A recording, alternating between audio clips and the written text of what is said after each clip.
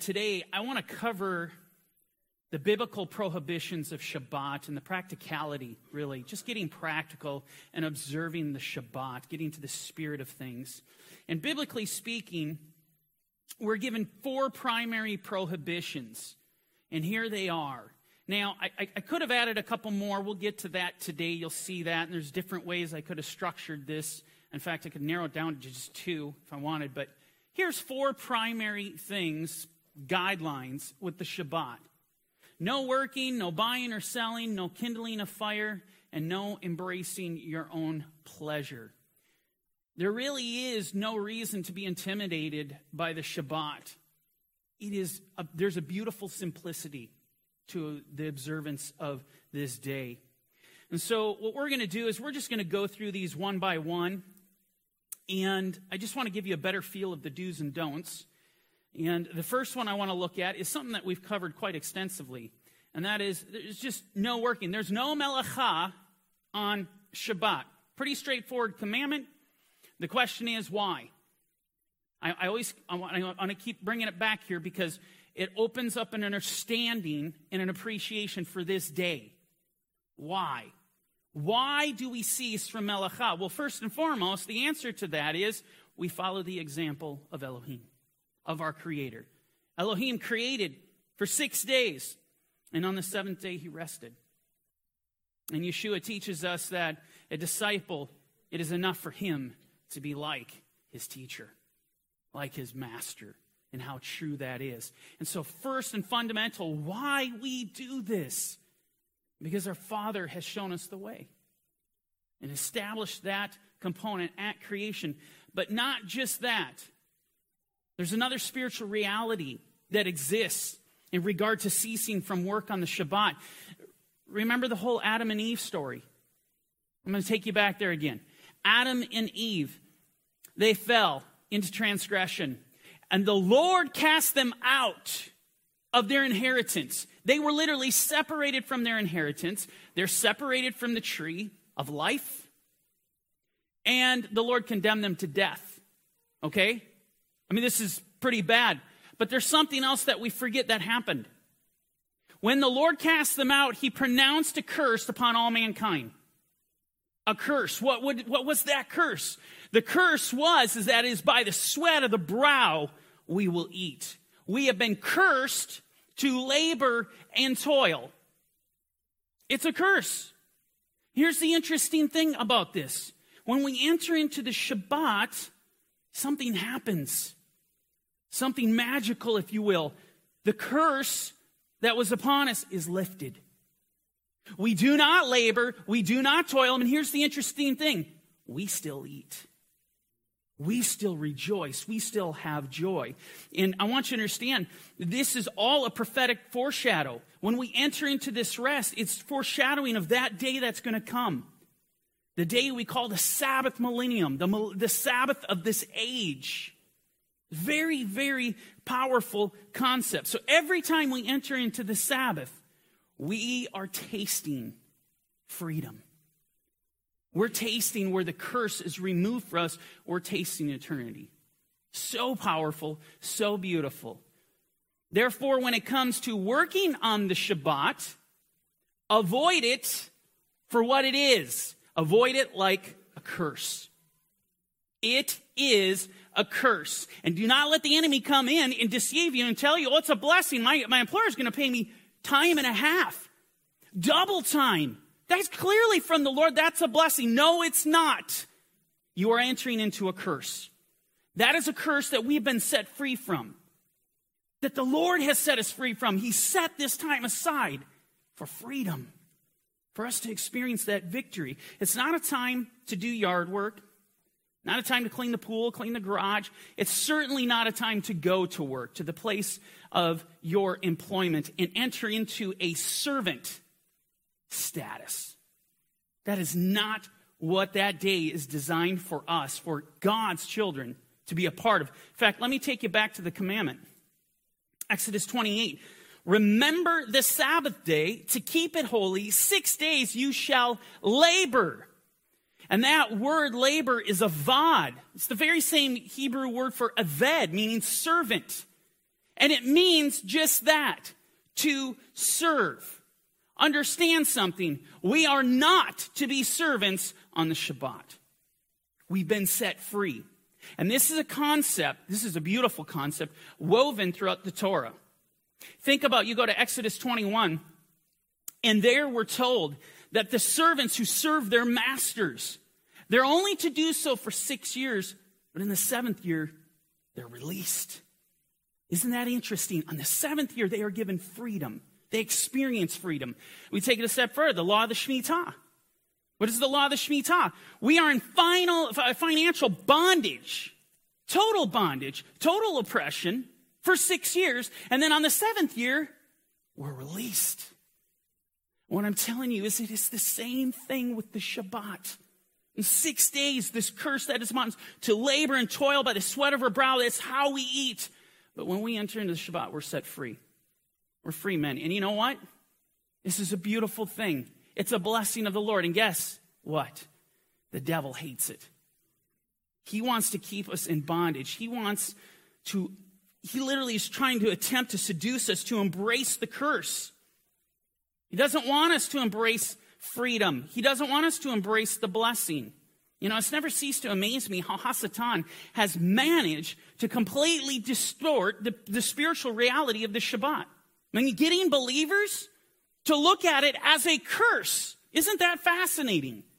And I mean, I've talked to them. They literally say that, no, that's the law. That's a curse. I'm not going to keep the Shabbat. And you're blown away at how Satan was able to negotiate that.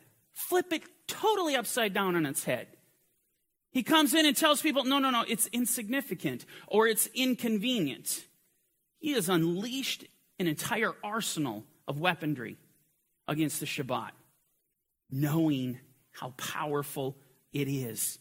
And when you look at all these weapons and what they're doing, I realize something. He has pinpointed all of his weapons to one little tiny spot, the literally center of the target. You know what he's attacking? Faith. He is attacking our faith on every circumstance. You start seeing this, on whether he's coming at you with covetousness, trying to sow covetousness into your heart. That is an attack on your faith. If he's coming to sow fear in your heart that you're not going to have enough, fear in your heart that if you don't go in, your employer's going to fire you, that is an attack. That is a direct assault on your faith. And it's time that we recognize it for what it is. We need to know what's going on. And this is where the teachings of Yeshua really come in handy. We need to really spend some time in his teachings, because nobody unpacks the Torah better than Yeshua. Listen to what he says in Matthew 6:30. Now, if God so clothes the grass of the field, which today is and tomorrow is thrown into the oven, will he not much more clothe you, O you of little faith? Therefore, do not worry, saying, what shall we eat? What shall we drink? Or what shall we wear? Absolutely amazing. Interestingly enough, all of these things that Yeshua is attacking and stating, oh, you of little faith, these are all things that prevent us from keeping the Shabbat. All of these, all geared towards fear. If I don't go in, how am I going to support my family? If I don't go in, how's my employer going to make money? If I don't go in, he might fire me. All of these things. And Yeshua cries out, "O you of little faith." Continuing on in verse 32. For after all these things the Gentiles seek. For your heavenly Father knows that you need all these things. Seek ye first the kingdom of God and his righteousness. And again, what we talked about last week, his righteousness. This means his commandments. All his commandments are righteousness. One of which, just one of which is the Shabbat. This is to take precedence all over the cares of the world. And then he says, all these things shall be added to you. For a believer, the focus is Yeshua. To love him, to keep his commandments, let the rest worry about itself. Don't worry about these things. Don't get caught up. Don't let Satan come in, start sowing fear into your heart, where you start literally focusing on the world and the things of the world rather than the things of the Lord. I mean, it's just like what Craig was up here praying. If we become Marthas, and I am, just as Craig admitted, I'm a Martha and many times. I get so caught up and busy and doing the work. No, I need to get caught up. I need to do what Mary does, to choose the better thing, to choose the Lord, to choose Yeshua. That's what it matters, and that's what this is about. This is about letting all the world go away and about just sitting at his feet and saying and worshiping and praising his glorious name. That's what this is about. It's very, very powerful. We need to recalibrate, people. We need to recalibrate our minds and our hearts. Get the world out, because it is dictating our schedule. It is. It's dictating the way we think, how we plan. The world is dictating how we plan our future versus this book. It should be this book dictating how we think. I want to take you back a couple verses. Yeshua says something so profound. His disciples, they ask him, teach us how to pray, Yeshua. Well, he answers that, and we say this post-sermon every week. And we go to this. This is what he says. In this manner, therefore, pray. Our Father in heaven, hallowed be your name. Your kingdom come, your will be done on earth as it is in heaven. Give us this day our daily bread. Isn't that interesting? This is how we are supposed to pray. The phrase directly corresponds to Exodus 16. You need to go back there. Go back to the time when the Lord rained manna down upon Israel. What happened? He only gave them enough bread for one day. In fact, those who tried to store it up and tried to plan for the next day, it actually bred worms and stank. They were not allowed. They were not allowed. And this concept. Okay, so when you read the Exodus story, you think, oh, that's interesting history. Oh, that was for them, and that was for that time, but now we're under the new covenant. Why is Yeshua bringing us back there and telling us this is where you're supposed to live? Right here. Give us this day our daily bread. They lived their lives from day to day with their arms open, their head up, waiting for the Lord. Lord, provide for me, trusting in the Lord. They had to trust in the Lord that he would provide the next day. That's faith. That's what the Lord wants from us. That's why he's teaching us how to pray. He's teaching us, he's giving us character. Powerful. We need to have that kind of faith, a faith that prays, give us this day our daily bread. It's enough. I don't need to plan on my 401ks. I don't need to worry about my investments. I don't need about planning for retirement. The entire world system is focused on that. And they start teaching you that. You haven't even got into college. The Bible, Yeshua doesn't teach the things of the world. In fact, they're an abomination to him. Give us this day our daily bread. It's a powerful concept. The primary lesson we really should be taking away from that story in Exodus: can't allow fear to control us. We can't allow it to compel us to compromise the Shabbat. A direct command. There's no mystery here. It's one of the 10 commandments. We can't allow Satan to distort it, twist it, and flip it upside down. Manipulate us from walking away from the freedom, from the blessing. It's not a curse. Yeshua really brings this concept to life through an illustration. In Luke 14, then he said to him, a certain man gave a great supper and invited many, and sent his servant at supper time to say to those who were invited, come, for all things are now ready. But they all, with one accord, began to make excuses. The first said to him, oh, well, I bought a piece of ground, and I must go and see it. I ask you to have me excused. So he's telling the Lord, I'm sorry. I have responsibilities. You know, I have this land that I purchased, and I really got to focus on that right now. I just don't have time for this. Moving on to verse 19. And another said, I have bought 5 yoke of oxen, and I'm going to go test them. I ask you to have me excused. Still another said, I have married a wife, and therefore I cannot come. All of these men make up a variety of excuses as to why they couldn't show up to meet with the Lord. They're too busy to meet with Yeshua. Other obligations, responsibilities that needed their attention, all of which are worldly, all of which took precedence over the calling. One thing that I have learned from Scripture is this: when the Lord calls, you come. And hear me clearly. The Shabbat, and this is scriptural, this is not opinion, this is fact, the Shabbat is a calling. Read Leviticus 23. It is explicitly the Lord calling his children to come before him. You do not want to give him excuses. You know what happened to these men who gave excuses? In Luke 14:24, for I say to you that none of those men who were invited shall taste my supper. None of them. They did not hear the voice of the Lord. They refused it. Yeshua says, he who loves this world in this age, he will lose his life. And he who hates his life in this age will keep it for all eternity. But the world system has structured it that we are trying to get the most out of this life. We're trying to build our kingdom here. Our entire focus in being the hours and hours of study that we're given in academic realms, just to nail that one job, just to get an edge above someone else. It's not even about the work itself. It's about the money. It's about the security.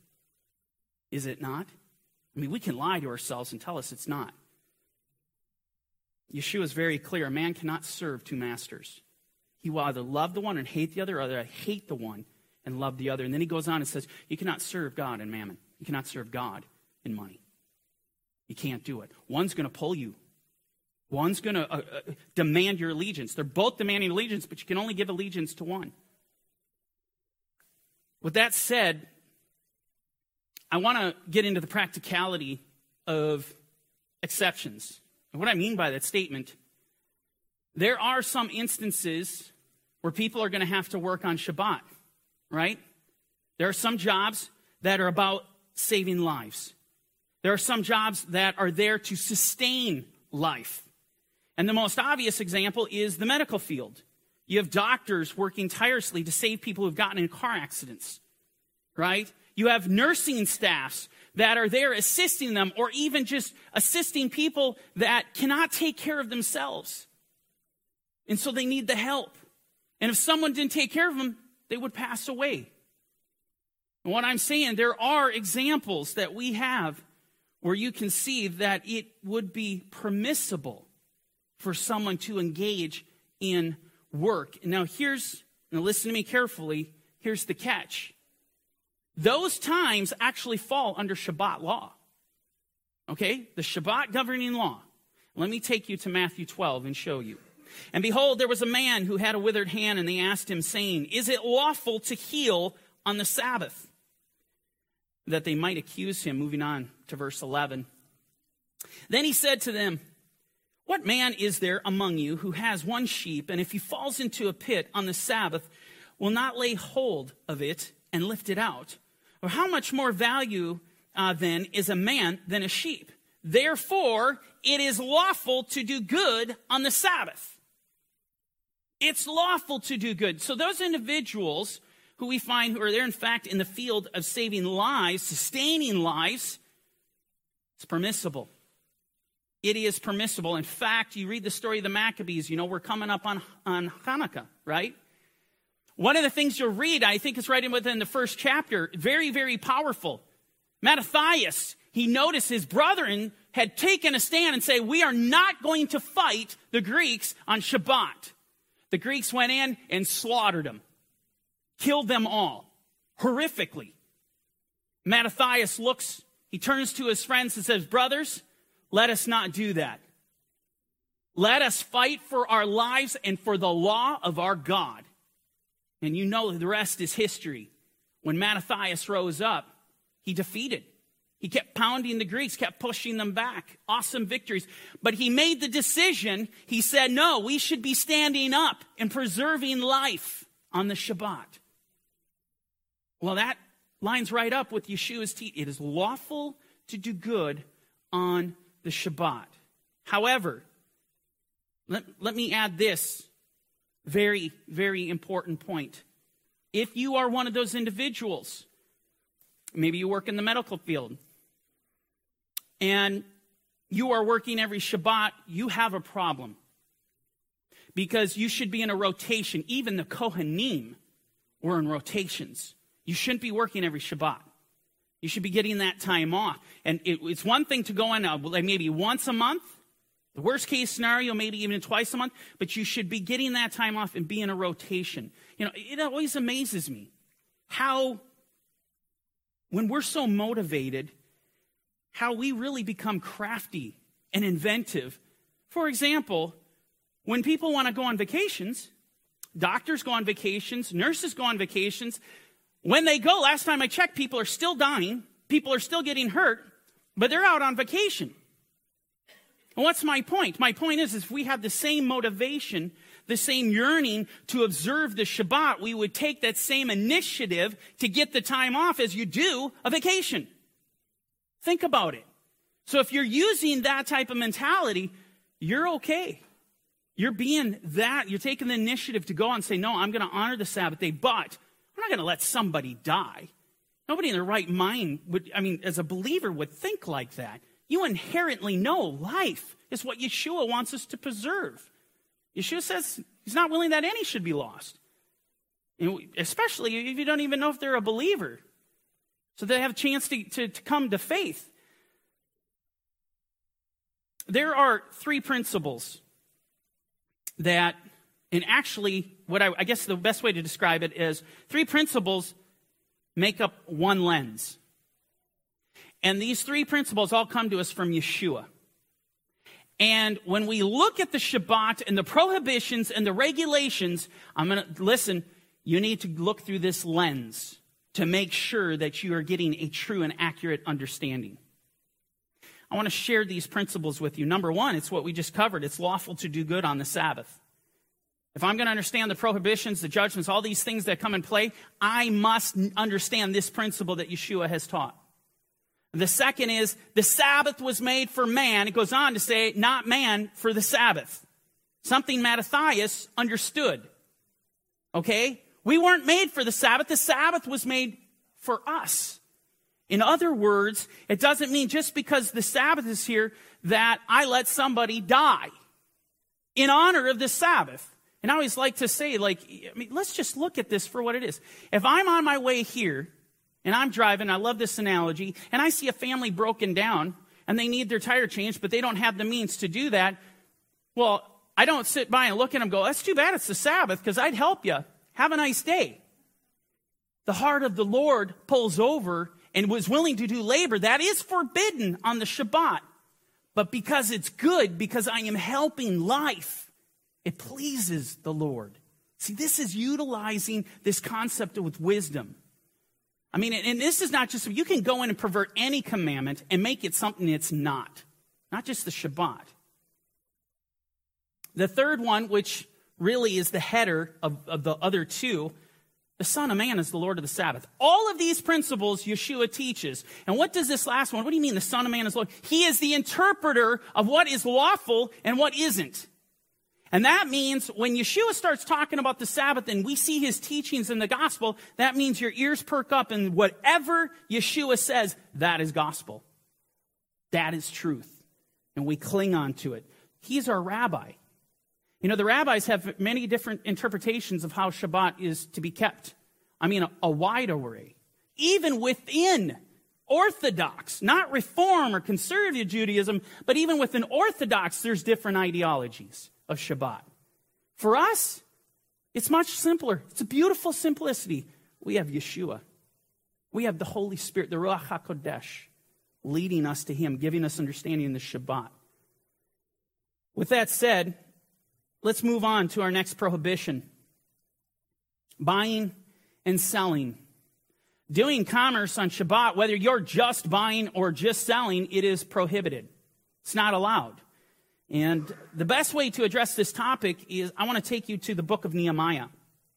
And the backdrop is Nehemiah's come back. He's serving the king of Persia at this time, but he's actually the cupbearer, so it tells you that he's very high, perhaps even a governor. Representative. Nehemiah has come back home.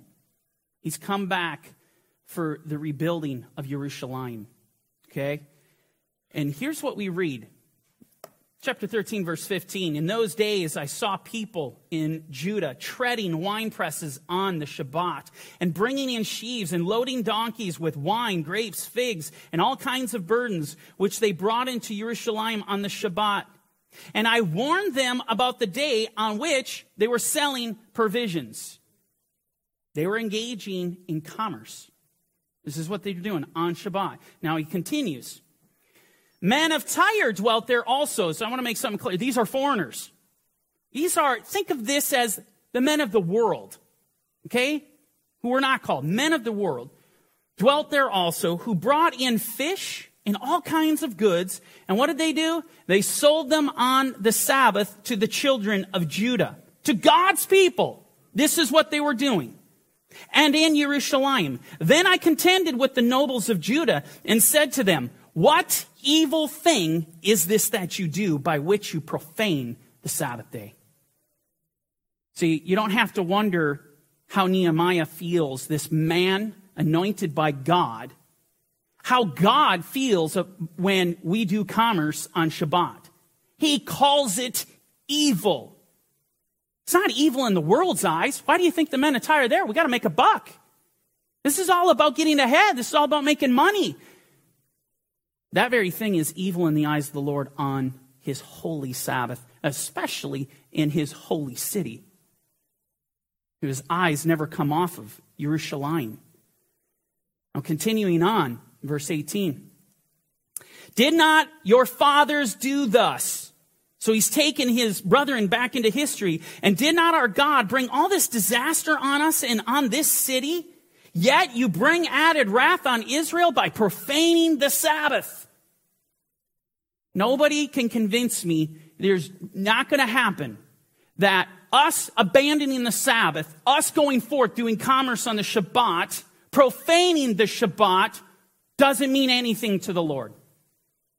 Biblically, that ideology is totally condemned.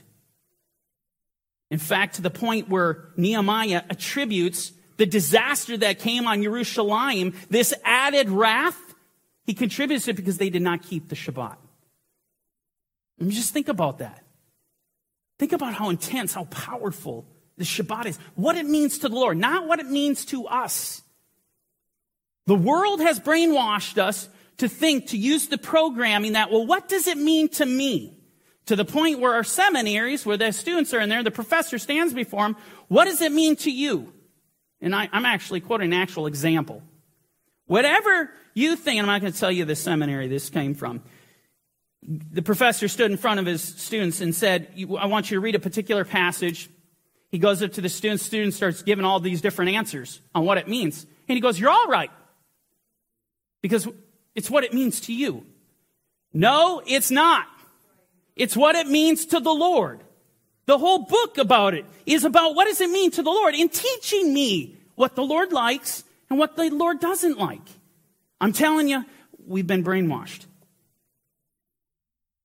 So what does Nehemiah do? How does he handle this situation? As we continue, we go to verse 19. So it was at the gates of Jerusalem, as it began to be dark before the Sabbath, that I commanded the gates to be shut and charged that they must not be opened till after the Sabbath. Then I posted some of my servants at the gates so that no burdens would be brought in on the Shabbat. Moving on to verse 20. Now the merchants and sellers of all kinds of ware lodged outside Jerusalem once or twice. Now get this concept. Nehemiah takes measures to guard the Sabbath, to protect it. The enemy did not go away. He just camped right outside. Look at this. Then I warned them and said to them, why do you spend the night all around the wall? You do this again, I will lay hands on you. And from that time on, they came no more on the Sabbath. The point, Nehemiah is ready to go take care of business. He had to threaten them. And I don't necessarily believe that it means I'm going to come out there and pummel you to where you're not going to get up, but more so, I'm going to take you into custody. This is our city. This is our land. I'm going to come and take you into custody. We'll remove you one way or another. And it was only through that they ended up leaving. Let me ask you a question. Are you that tenacious about guarding the Shabbat in your home? Is the enemy encamped outside your house, just waiting for an opportunity to come in? Unless you take care of business, I assure you he is. Nehemiah took authority. I mean, this is where we get into the spiritual realm. He took authority over that situation. We need to take authority over our homes. We need to take authority against the adversary. Kick him out of your house. And certainly do not start profaning the Shabbat or bringing bad movies or bad magazines or whatever into your house to give him authority in your home.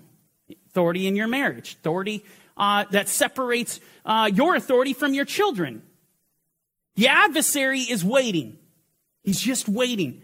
We got to take that authority. We need to go forth and we need to guard the Shabbat. The bottom line is, my simple point is, no commerce. This is not the time to go out and buy things or to trade, buy and sell. With that said, let's move on. No kindling a fire, or third prohibition. Going to Exodus 35:2, we find this prohibition. Work shall be done for 6 days, but the seventh day shall be a holy day for you, a Sabbath of rest to the Lord. Whoever does any work on it shall be put to death. And here's the command. You shall kindle no fire throughout your dwellings on the Sabbath day. So here's our third prohibition. Can't kindle a fire on Shabbat. The interesting thing about this particular command, you will not find it anywhere else in Scripture. Nowhere. You can scour the Torah backward and forward, and you will not find it again. And for those of you who study your Torah, who study Scripture, consider yourself a student of the Word, you know what I just said is very, very unique. See, because what happens is when you start to study the Word of God, you start to notice something. There's a revolving door going on. When you read about a particular command, it's reiterated again, multiple times in different books. The concept is reiterated over and over again. This is what the New Testament is. It's a reiteration of the Old with insight. They just keep quoting the same things over and over again. So this is what the Torah is. Very, very unique that you don't find this command anywhere else. Why do I bring up the point? Because it has a massive impact. It has a massive impact on understanding this commandment, interpreting this commandment. Because we only find it here, I want to let you in on something. Because we only find this commanded here, it has opened up a massive door to a variety of interpretations. Everything from someone who takes a very elementary approach to the passage and just kind of reads it for what it is, to the hyper extreme, to where you have a compendium of ideologies, of rules and regulations, such as our Orthodox friends. What you find in the Mishnah. There's an entire section dedicated to these types of things. It's interesting. How are we supposed to understand this commandment? I mean, you would not believe how many regulations you'll find in the Orthodox ideology of lighting a fire on the Shabbat. I mean, to the point where you can't turn on a light switch, can't use elevators, can't drive cars, got spark plugs. Any sort of spark would breach the commandment. I mean, this is the interpretation. This is how they see it. Now, again, we greatly respect the Orthodox community for their fear, their trembling of the Lord. My simple question is this: is that what the Lord is commanding? Is that what he's commanding with this particular passage? You know, the first way to look at this,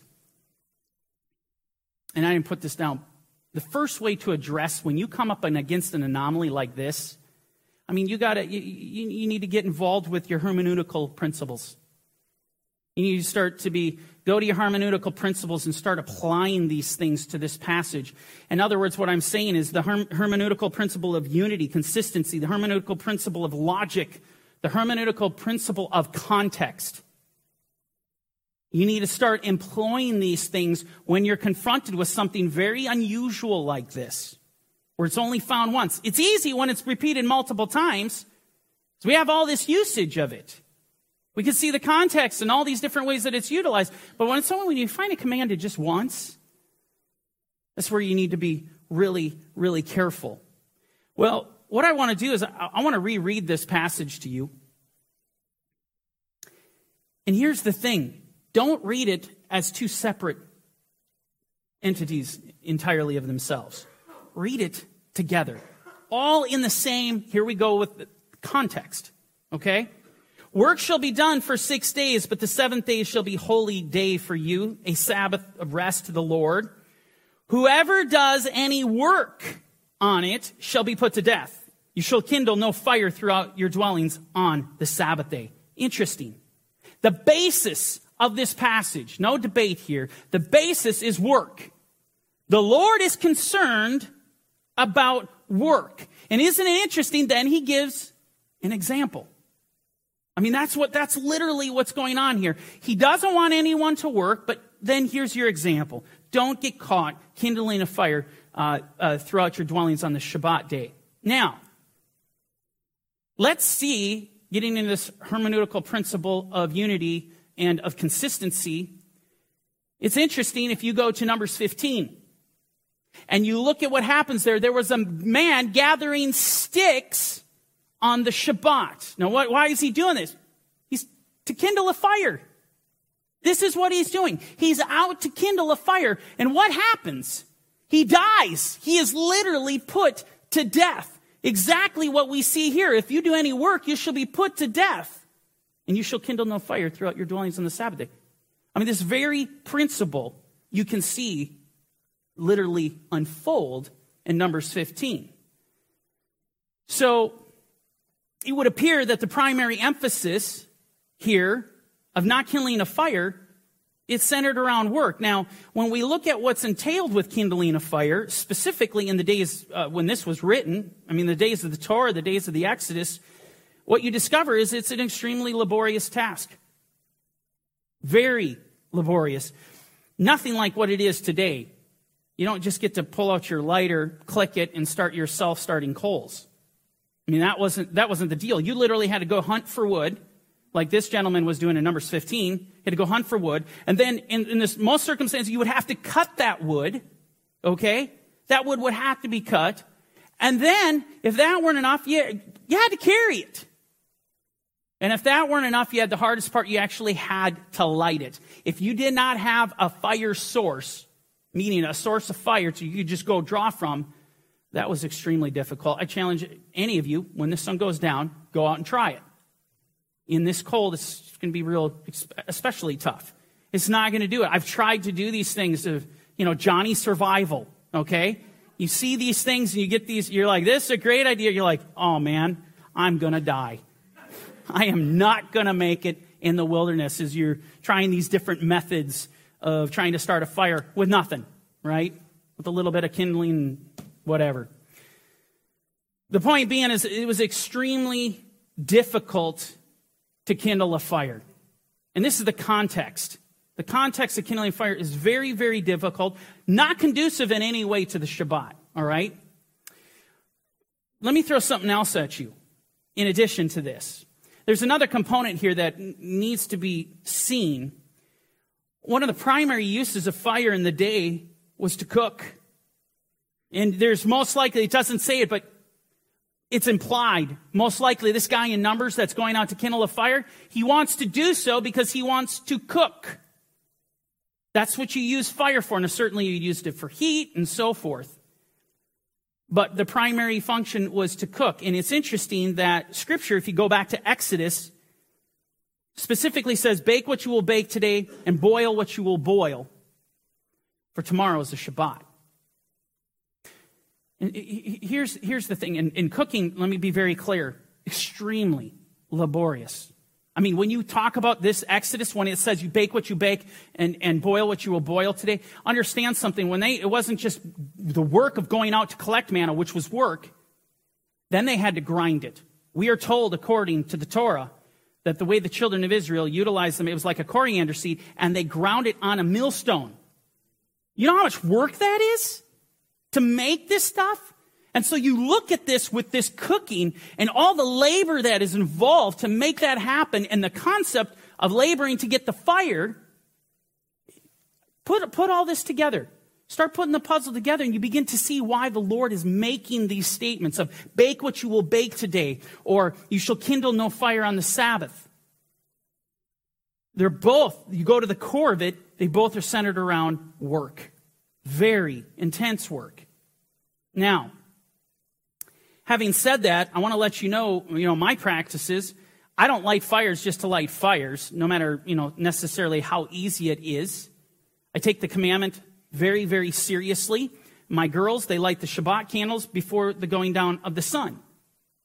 I don't, but if I had a wood stove, I assure you I would have the wood all cut, sitting right next to the stove, and the fire would be going before the sun went down. It's just naturally how I would approach the Shabbat. I would want to make sure, and then there's nothing wrong, nothing prohibited in the Shabbat to stay warm. I mean, this is the Sabbath was made for man, not man for the Sabbath. But there's planning. There's always planning ahead. And then I would happily, all through the night, throw wood in the stove just to keep the family warm, to keep us from freezing. There's nothing prohibited in the Shabbat from doing that. It's just using common sense throughout the process. Now, with that said, I want to kind of push along here because we're kind of getting behind on time. No embracing your own pleasure. Going to Isaiah 58, we're going to dig into this. If you turn your foot away from the Sabbath, from doing your pleasure on my holy day, I want to just, so here we're not to do, and you look at this in the Hebrew, to do your own desire. This is what is actually being referred to, chafetz in the Hebrew. We're not to follow our own desire on his holy day. Notice he doesn't say your holy day. I mean, I can't tell you how many times people come up to me and say, well, that's not my Sabbath. I don't find anywhere where you see your Sabbath. It is his Sabbath. Amen? And call the Sabbath a delight. And that word, delight, you look at the Hebrew, it's oneg. This is where we get the term oneg, and we have oneg on the Shabbat all together. It's a delight. The holy day of the Lord, honorable, and shall honor him, not doing your own ways, nor finding your own pleasure, nor speaking your own words. So here we find out that on the Shabbat, we're not supposed to be fulfilling our own desires. This isn't a day to go to the mall, okay? It's not a day to go to the gym, or it's not a day to take in a movie at home.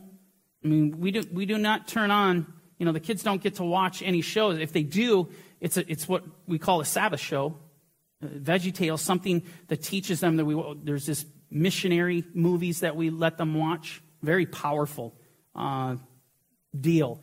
But it's conducive to Shabbat. We don't seek our own desire at all. This is a day that is completely dedicated to the Lord in every way. It should be filled with praise. It should be filled with worship, with prayer, with teaching, with chewing on the word, with fellowshipping with one another. This is the whole concept.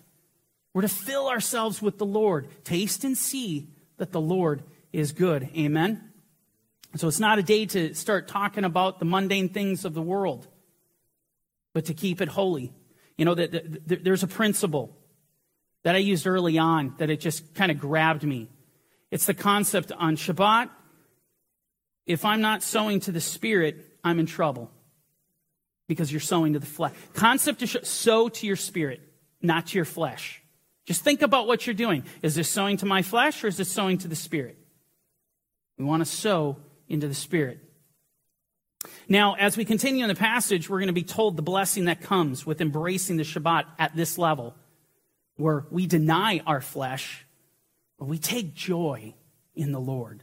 There is joy in coming into his presence. There's joy in meditating on him. There's joy in listening to your testimonies and what the Lord is doing in your life.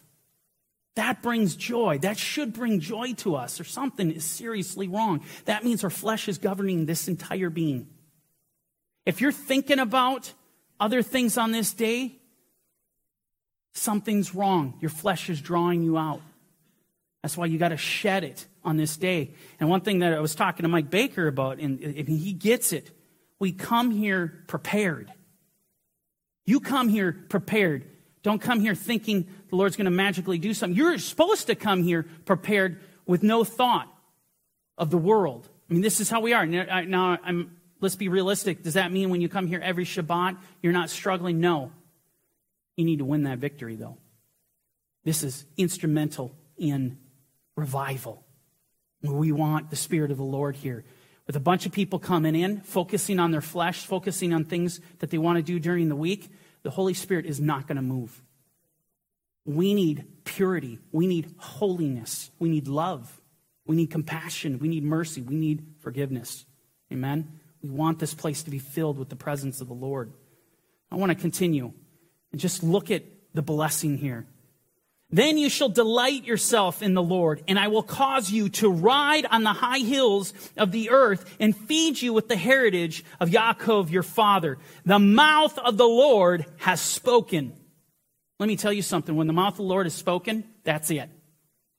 You can take it to the bank. Whatever the mouth of the Lord has said, his word will not return to him void. In other words, I, with my whole heart, believe this to be true. If I embrace the Shabbat according to his word, I grab onto the blessing, I am seeking Yeshua. I want intimacy. I want relationship with him. The Lord tells me I will ride on the high hills and I will be fed. There's no greater food you could possibly be fed with but the heritage of Jacob. The ultimate promises that we find in Scripture. The promises become yours. I want to be fed with these things. But I want to tell you something. This is exactly what Satan wants to take from us. He wants to take our blessing from us, just as he took it from Adam and Eve, right? He wants to take our heritage from us.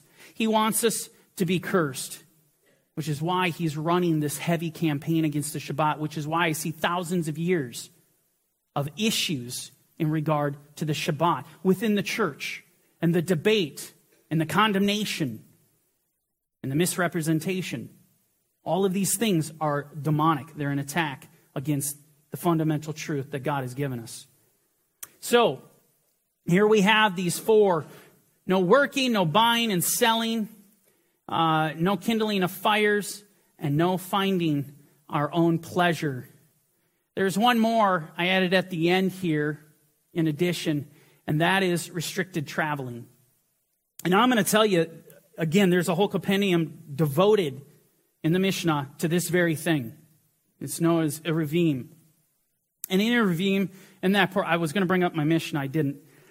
But in there is this wide array of rules and regulations pertaining to no traveling or to restrictive traveling. And the rabbis came up with a number of 2,000 cubits.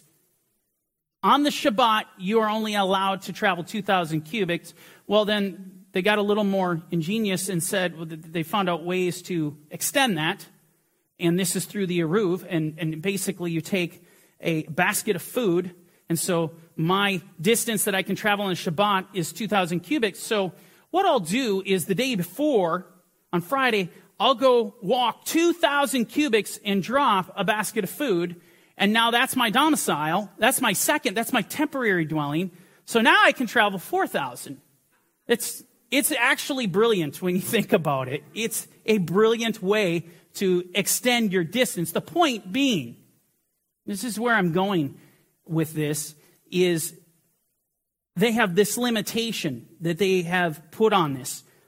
All the rules and regulations that you can go through when you look at the Mishnah, they only come from one verse in the Bible. I'm making a point here. Hopefully you're picking up on it. Remember that passage that we read about, you shall kindle no fire? It's the only time it is mentioned in the entire Torah or in the entire scriptures, only one time, and it opened up this Pandora's box, if you will, of rules and regulations that come out with it. Isn't it interesting? Isn't this fascinating? That here we are again with the travel restrictions that have been placed on Shabbat, primarily on the Orthodox community.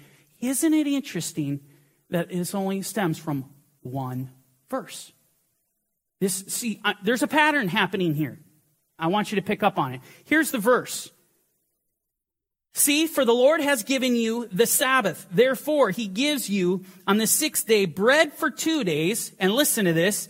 Let every man remain in his place. Let no man go out of his place on the 7th day. So, out of this, and I didn't put them, I've covered this before, where I've gone into the Mishnah and I've gone into all these different facets of the rules and regulations, actually talking about, in some instances, you can't, on the Shabbat, you can't bring something, you can't carry something from a private domain into a public, or moving from a public into a private. And if you do have something, well, now you can't travel 2,000 cubits, you can only travel 4 cubits. Okay, which is about 6 feet. And 2,000 cubits, you're looking at about 3,000 feet. And so there's all this compendium of rules and regulations, which the intent is to try to honor the Shabbat. Their intent is not whatever.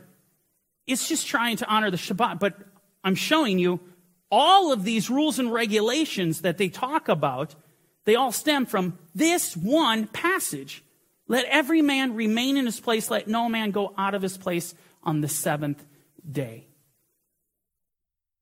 The question is this what the Lord is getting at? Is this the intent? You go back, you think about Yeshua's statements. Beware of the teachings of the Pharisees and Sadducees. He didn't say hate them. He didn't say be offended by them.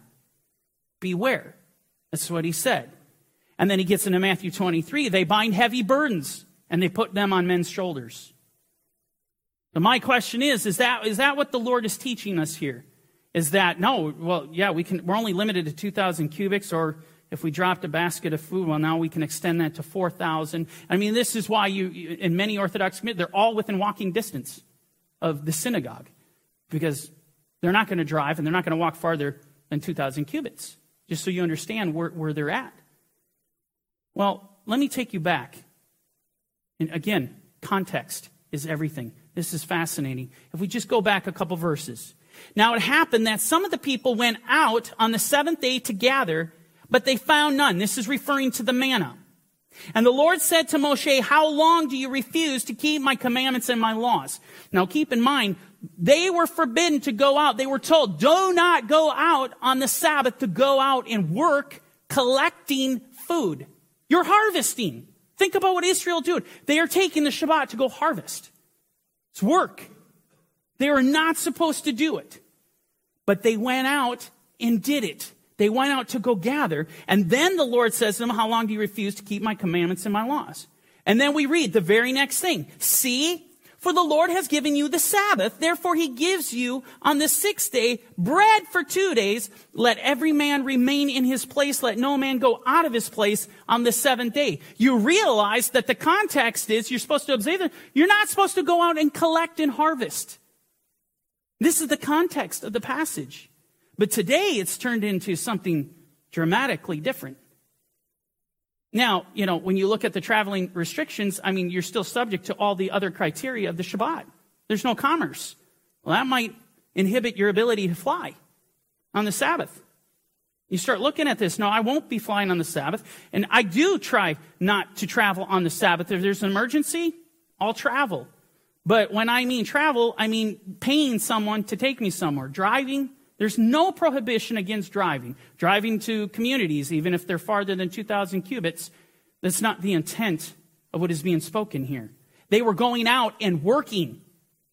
Work was at the core here. Oh, interestingly enough, that was at the core of kindling a fire on the Sabbath. You got it? So we're going to close here today. And everyone can rise. We're going to do our battle cry. Hear, O Israel, today you're on the verge of battle with your enemies. Do not let your heart faint. Do not be afraid and do not be tremble or be terrified because of them. For the Lord your God, it is he who goes with you to fight for you against your enemies to save you. And we all say, today we will go to war. We will not fear. We will not faint. We will not give in to the flesh. And we will not give in to our enemies.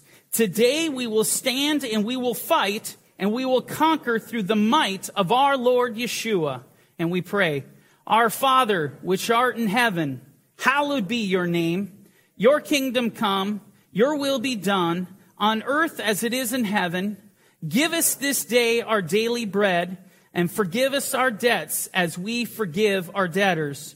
And do not lead us into temptation, but deliver us from the evil one. For yours is the kingdom and the power and the glory forever and ever. Amen.